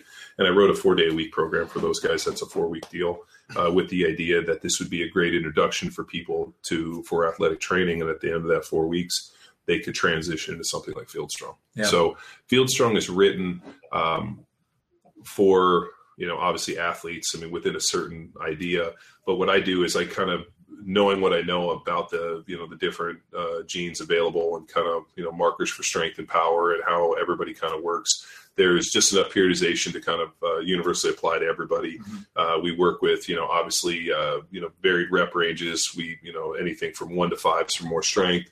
I do more volume stuff. I push it out. There's definitely a very, I'm trying to write a more broad program to encompass more people.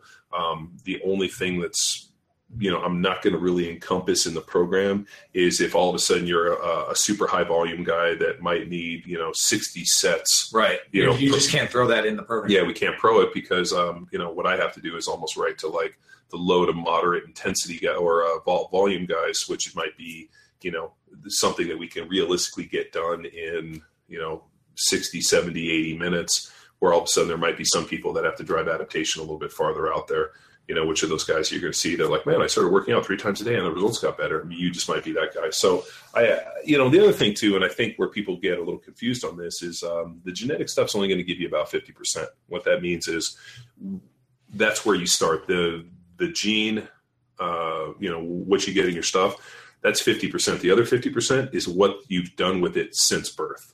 So you might have, the Adelaide for, whatever the sprinter gene is, and you might be RR, which means you started with all, this really dope, gene profile that, should put you in the idea of being a real explosive athlete. But for the last 30 years, you've done absolutely nothing. You're an endurance runner. Nothing. You've just sat on the couch. Mm-hmm. So you've done nothing to express the gene, massage it, grow it, use it, and just like anything with muscles in the body, if you don't use it, they're really not available to us. So even though you have that, genetic raw material or that potential, your ability to use it and express it over time is going to be the other 50%. So just because you have the Adelaide and you have this doesn't necessarily mean that all of a sudden you're a winner. I remember Dan looking at my stuff and being like, oh, based on what I see with yours, I would, you could say, okay, this makes a case for this guy being a professional athlete. There was also some weird stuff that he was like, wow, this is kind of odd. Like I had some weird endurance stuff that was really apparent. I was like, wow. So what you're saying is if I do some more aerobic capacity, kind of low end aerobic work, I can improve on a bunch of different stuff. And he said, yes, based on, what we're seeing from your genes, that if you all of a sudden start paying a little bit more attention to some of, creating an aerobic base, that'll help you in other ways. And it has. So that was something that for years I fought and discarded. And I would literally, when I taught the seminar, anybody that came to our early stuff, I was like, they're, training in energy systems of ATP and glycolytic is all you have to do. Fuck the aerobic pathway. These pay back. So if you're strong on these, you can just muscle through aerobics. Fuck that shit. Developing aerobic pathway doesn't play forward. It doesn't do anything. And I learned the error of my ways. And actually, I learned through my own training that actually developing an aerobic base actually increased my strength and helped me be a more efficient athlete. And I wish I'd found that early on. But not doing the aerobic alone. It's including it. Including it. Whereas the idea of like my deal was either I was running 100 miles as fast as I could, and the only cardio that I would ever do is walking from the facility to my car. Mm-hmm. Like I did zero aerobic work, and I just thought it was stupid. I thought it didn't pay any dividend, and there was nothing. And I wish I could go back in time and change that. And the Fitness Genes was very, very good about showing me that. And when I went and explored it, I was like, "Fuck, man, that makes total sense." So it taught me something about myself that I didn't know. So I guess to answer directly, because it's kind of more my wheelhouse. Will we create a program that will pair everybody's Fitness Genes? No, but do all of our coaches, have we all got our Fitness Genes done? Do we all know how it works? Has John gone like full fucking bore on learning it? Yeah. So, in the event that in a couple of weeks or month or so, we're going to be up and running on Train Heroic to be able to do private coaching. Could theoretically somebody say, hey, here's my Fitness Genes results. Here's what my genetic propensities are. Can you create me the proverbial custom tailored type of program for me based off of this and my lifestyle? Yeah, like that shouldn't be a problem at all. Sure. Yeah, right. But that's not going to be something we're going to offer for everyone. That's one-on-one. That's like private coaching service, and that, cost associated. But no, it's pretty jiggy stuff with the Fitness Genes. And if you haven't checked it out, give it a Google. It's really cool, really insightful on what's going on. So, John, I'm going to jump to two more questions, because one's pretty good segue. You were talking about just like, what you've learned in terms of, okay, the aerobic work can provide a platform for me to improve in terms of my training. We got a question here. If you could roll back the clock, knowing what you know now, how would you change your training and lifestyle for football? Or would you have changed anything at all? Hashtag Pirate Life. Oh, fuck. Yeah. If I could go back in time and go talk to the young John Welborn, I could have helped him avoid a bunch of injuries. So oddly enough, the first bout I ever had with any tendonitis in my knee came from this idea. Like I joined the track team because I was going to throw the shot, but I also wanted to learn to sprint. And I remember we were running hurdles, and I tripped on a hurdle. And as I tripped, I drove my knee straight into the ground, and my knee like blew up. And I and that was my first bout of tendonitis. We left there and we went in the weight room, and I had this idea that, man, I had to get my squats in or I wasn't going to be able to like progress. And that kind of like day-to-day mentality was stupid. I should have been like, no, I'm not going to fucking do anything until my knee's better. And so I went in there and squatted through the pain. And that was really how the patellar tendonitis started in my left knee. And the other one is I was a senior in high school, and I went over to my buddy's house. We were up there. He had a tree fort. We were up in his tree house, and we were throwing beer cans off of his top of his tree house. And as I was climbing down, one of the rungs broke, and it drove my right knee right in the ground, and that's how I tore my ACL. So hindsight, I shouldn't have run hurdles, and I shouldn't have gone over to my buddy's house that night, and that would have stopped me. But what about training style? Like, what did you do? So I know, like, you talk about doing all the heavy singles and shit in Zengus's garage. Yeah. Well, so when we were at Zengus's garage, we had these marathon squat workouts, and they were always like, pyramid up to a heavy single. And the other problem too is the guys I was training with were all real strong. And so all of a sudden you're like looking around and you're like, hey, what are those wrap things? And so, dude, we were like, I was 14 years old, like I'd been squatting like 4 weeks and like working up to singles, and all of a sudden I'm throwing fucking knee wraps on. So stupid. Like and then coupling the knee wrap with like when I jammed my knee up on the track and then went and squatted, all of a sudden my knee's all blown up and I'm fucking wrapping and basically pulling that tendon and that kneecap and driving it into the knee and fucked it up. So, I mean, the thing I did is I shouldn't have wrapped up as fast. I mean, I used to, like, to this day, like the thought of putting on knee wraps, like, makes me throw up. And anytime we put them on, I'm like such a little bitch about putting them on because I have such a negative feeling about them. But I think really doing that and also not understanding the physiology and working up to singles while I got stronger, I think if I could have done the linear progression like we had done, like we offer, and I was a strong dude, don't get me wrong. I mean, I squatted 600 before I was 20 and benched 500 before I was 22. Those were good lifts, but I firmly believe that I could have, gotten there. I could have squatted 600 pounds before I left high school. And I definitely could have benched, in the threes, if not better, coming out of high school. I think I just didn't understand loading. I didn't understand progression, and nobody really explained it to me. We went in there and trained with George, and, he would give us information, but I was 14 years old, 15 years old, which means I was a fucking moron. But like, I wish somebody had handed me and been like, here you go. Here's this amateur progression. Don't ask any fucking questions. Don't do anything extra. And we were stupid too. We used to lift weights at lunch. And then the guys I was lifting weights with were older, so they didn't have any fifth period, and then they had football at sixth period. So they were like, well, we lift weights at lunch, and I would always have to leave and go to fifth period after lunch. And they were like, well, you can't go anymore. And I was like, fuck, I think I have to. So I went into my counselor and was like, hey, how do I not have to go to my class fifth period?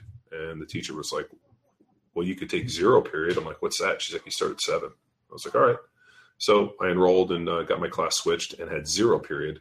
So I would go to school from 7 to, zero period up till 4th. And then I would lift weights at lunch and 5th period. And then we would football. And then we would get in the car and my training partner would drive us to 24-hour fitness where we would do another workout. So we were effectively working out for like 2 hours, playing football, and then going and working out for another 2 hours. And it was stupid. It was too much. It was like every kid we get, I want to do 7 workouts. It's just fucking too much. And I think the problem is when you're that age, your attention and your understanding is only day to day, and you can't see the bigger picture. I wish I had a mentor or somebody, and Zangos was great, but we were dipshit kids. I wish he had like snapped me up by the nape of my neck and been like, hey, motherfucker, you're going to train 3-4 days a week. This is all you're going to do. And if I find out you're doing anything extra, I'm going to beat your ass. And, and I think I could have progressed at a lot of weight, but, good thing I made all these mistakes so that you guys don't have to. I feel like all the mistakes and injuries and all the problems and all the bullshit that I've dealt with was just preparation for all the information we give out to you guys. And more importantly for, my kids and everybody around me. So, I'm pretty opinionated with this stuff just because I've seen, I've had to take my training and use it at a high level, and I can see the mistakes I made in the past, and I'm honest about it. And this is what I do, and this is what I wouldn't do. Solid. Based on your Talk to Me Johnny experience, what advice do you have for aspiring writers that want to inform the web readers? Oh, Jesus. Don't do this. Just keep your words to yourself. Yeah. I mean, I think the one thing that I've, anybody that's come, and would talk to me, Johnny, I mean, so I don't know if you guys know this, but I was a rhetoric major in college, which was like an English philosophy with an argumentative approach at Berkeley. And I had aspirations of going to law school. And there was an old law professor, been an old attorney, guy named Adrian Cragen.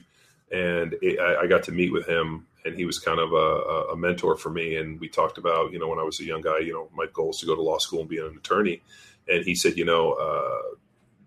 my only advice is to learn to read and write to the best of your ability. And there just so happens to be a major here at Berkeley called rhetoric, which would be tailored for you. And that's how I got into be a rhetoric major. And then I went on and did my master's work in education, but the one strong suit I always had was reading and writing. And when I crafted Talk to Me, Johnny, there needed to be a voice. And that's something that, and we have, various writers and coaches and people that do stuff with Power Athlete, and I always get to read their information. And the one thing that I always look for is the development of their voice. And when I say voice, like what's the angle? What's the perception? If I read 5 articles, do I know who wrote each one based on the ethos that they've created and kind of their, vernacular and how they phrase things and what they really do? And they're literally like writing nuances. And, when somebody starts, I think it's difficult, but then over time, I mean, case in point, I can think of Tex and Callie. Callie really developed a very funny, voice and a very funny sense of humor when she wrote. Tex is the same thing. So, I mean, the ability to create that takes time. Like nobody comes out of the box and just instantly has that stuff. I mean, I have, years of writing experience. And so when I wrote Talk to Me, Johnny, I knew the voice that I wanted. and had the opportunity just to basically write it. And so with a lot of young writers and people that come out, it takes time to develop. And the only way you develop it is just by writing, just by doing it, writing it, coming up, or, being intelligent enough to sit down and say, what do I want to project? What's the idea? What's the image? What's the voice that I'm trying to grasp? And with Talk to Me, Johnny, the voice was just one of just very funny sense of humor, very, trying to be very, cutting and witty, which is, pretty much what we do all the day. But I think, I've met a lot of people that were real funny, very witty, but not so with their writing. And I've met people that were terribly, unexciting, that were incredible writers. So I think being able to portray your personality, and the other thing too, and I know this sounds ironic with writing, honesty.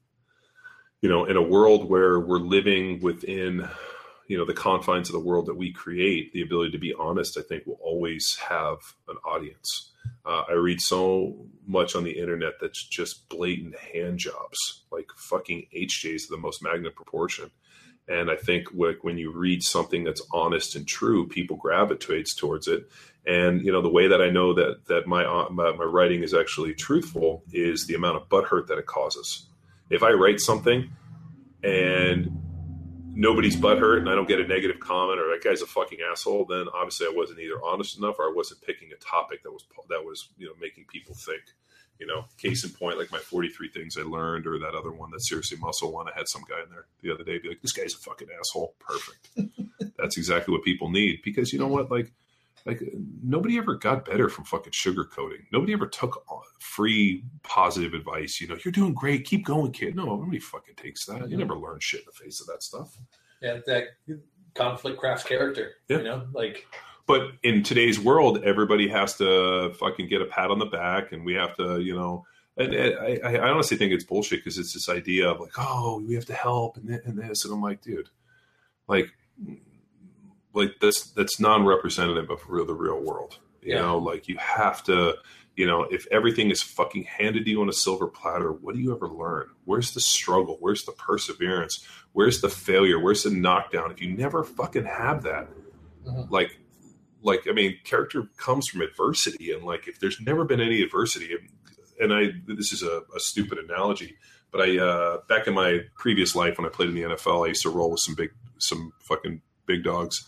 And I used to roll with these billionaire dudes, and their dad was a billionaire, and these guys had like, $150 million expense accounts to basically fuck off and do whatever they wanted, private jets, the whole deal. And I remember they had no perception of food. So like we would go out to dinner, we go places, and it didn't matter if it was fucking Pink's on Melrose or Benihana, or, you're eating at the nicest restaurant in Vegas, which, we ate at some really nice restaurants, because every meal was like they had a private chef when they were growing up, and they had no perception of what was good and bad. They had no appreciation. They had no appreciation. So like to know really what a good meal is, you've had to have some shit meals. Like, we ate fucking hamburgers and rice when I was growing up for most meals. Dude, like I get a nice steak and like, I take a second and I'm like, man, this is beautiful. Or like, go out to dinner and have an amazing bottle of wine. Dude, I've drank some really crappy stuff, as I'm sure Luke has.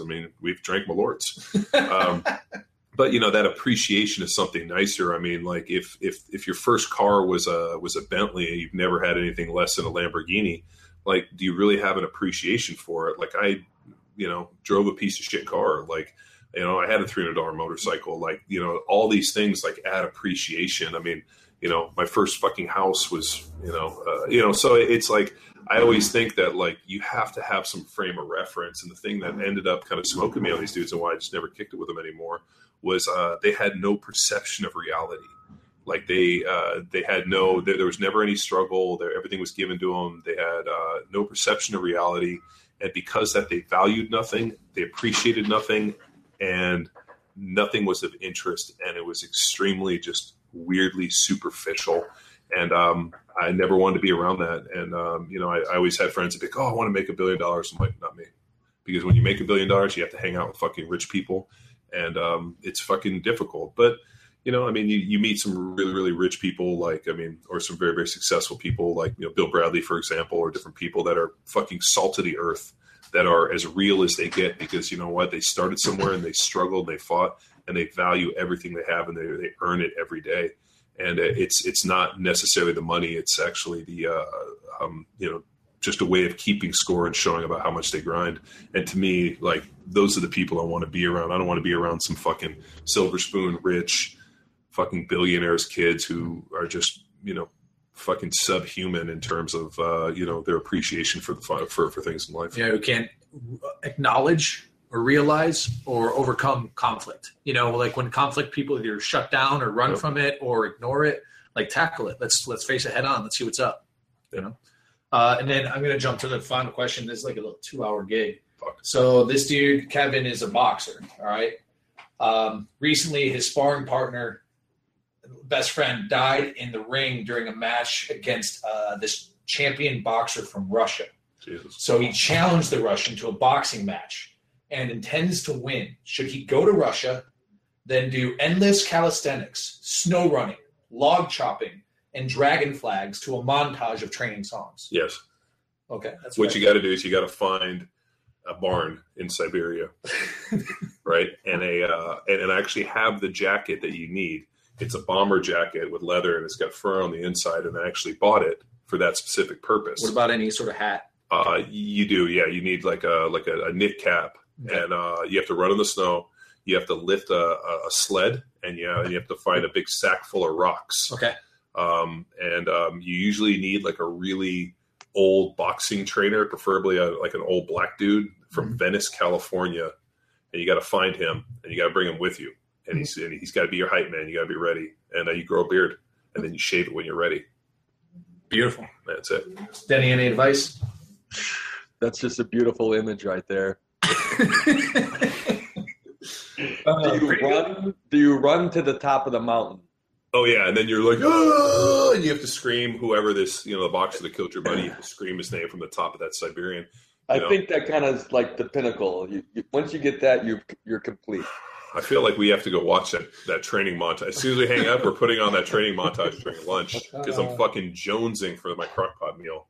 Awesome, dude. Well, we tackled basically a bunch of questions. There's one or two that just didn't have enough info, but no, solid show. Cool.